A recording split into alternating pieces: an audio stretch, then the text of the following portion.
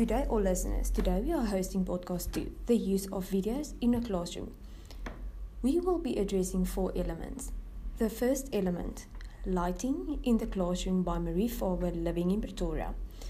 The second element, spacing and sizing of a video by Rain Derman living in Cape Town. The third element, the screen size of a video by Suanne de Val living in Cape Town. The fourth element, various ways videos can be used in a classroom by Saskia Mahabir living in KwaZulu-Natal. A warm welcome to all listeners. I am Marie Faber and I am living in Pretoria. Today I am going to speak about why is lighting important in a classroom. According to Berman et al., students' performance in class are highly affected by the lighting.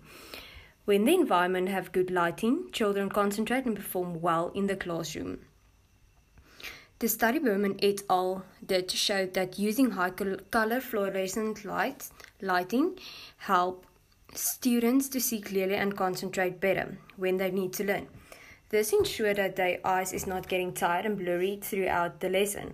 A very interesting fact is the size of the pupil controls the amount of light that enters the eye. Your pupil enlarges and contracts on the amount of light around you. This means the smaller, the more relaxed is the eyes, and the kids can read faster and concentrate better. As a conclusion, a very basic fact is lighting is a very important role in learning. When the kids can see what the teacher presents, they can have a successful learning class. If they can't see what the teacher presents, they take in no information. The second element, spacing and sizing, will be hosted by Rain Derman from Cape Town. The spacing and sizing elements of a video are very important. If technical difficulties can be avoided, students can purely focus on the material being taught. Mathematicians have created formulas to work out what the most effective space and size of a screen should be, because its relation to the area in which it occupies and the people around it can determine its effectiveness. For educational purposes, this is obviously very important, as everyone in the class must be able to see the content on the screen clearly, and this must not be an obstacle to learning. According to Avixa's formula for analytical decision-making, the ideal screen size uses the distance of the furthest possible audience member to that of the screen, but as you could have guessed, it leads to the screen size being bigger the further the furthest audience member could potentially be. The size of the actual video needs to be big enough for everyone in the room to view and read comfortably. Now, let's talk about the spacing and sizing of the actual content on the screen in educational videos. The aim of spacing and sizing of the content within an educational video is to have the viewer see the content clearly and for the detail of the content to be effectively and efficiently conveyed. This can be done by sizing up on important words and not to have too much information on a single slide, but rather adopt a less is more approach using mainly keywords. It is ideal to discuss one main concept per slide, as videos should act as a summarizing tool for important information. If too much information is conveyed, this can result in the student feeling confused or overwhelmed.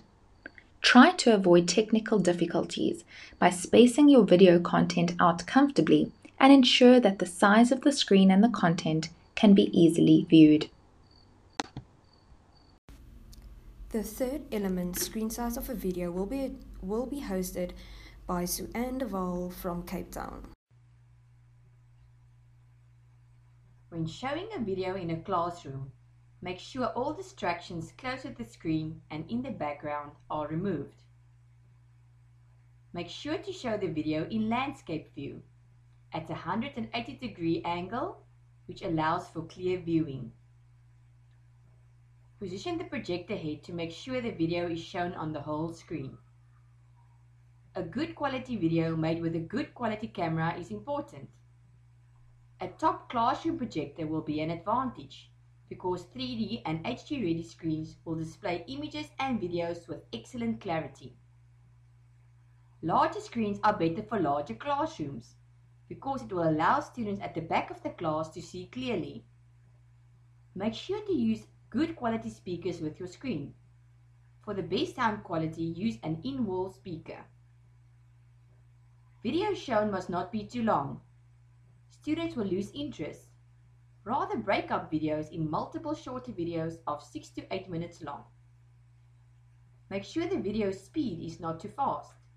Students must be able to process the information. Avoid too much video information, as too much printed text will make it difficult for the brain to read and listen at the same time. For a good viewing experience, keep the above tips in mind.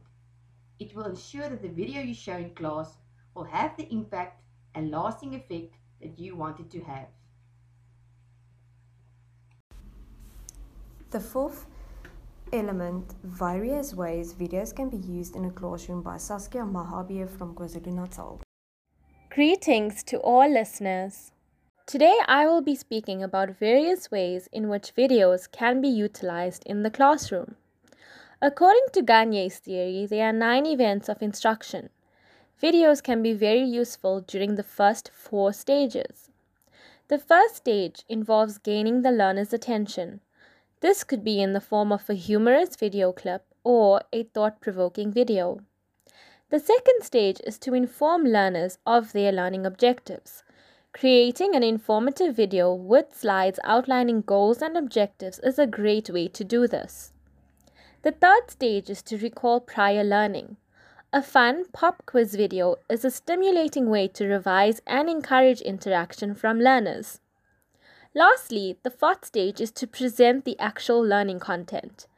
Utilizing videos to present certain topics can be very useful and enhance learners' performance. Learners are able to access videos from different platforms at different times. Learners can pause, replay, and skip videos as they choose. Thus, videos are an amazing tool in the classroom when used appropriately. Videos introduce an innovative approach to teaching. We just want to take a minute to thank you for your time to listen to our podcast. Hope you have enjoyed our podcast and have taken some information from our podcast.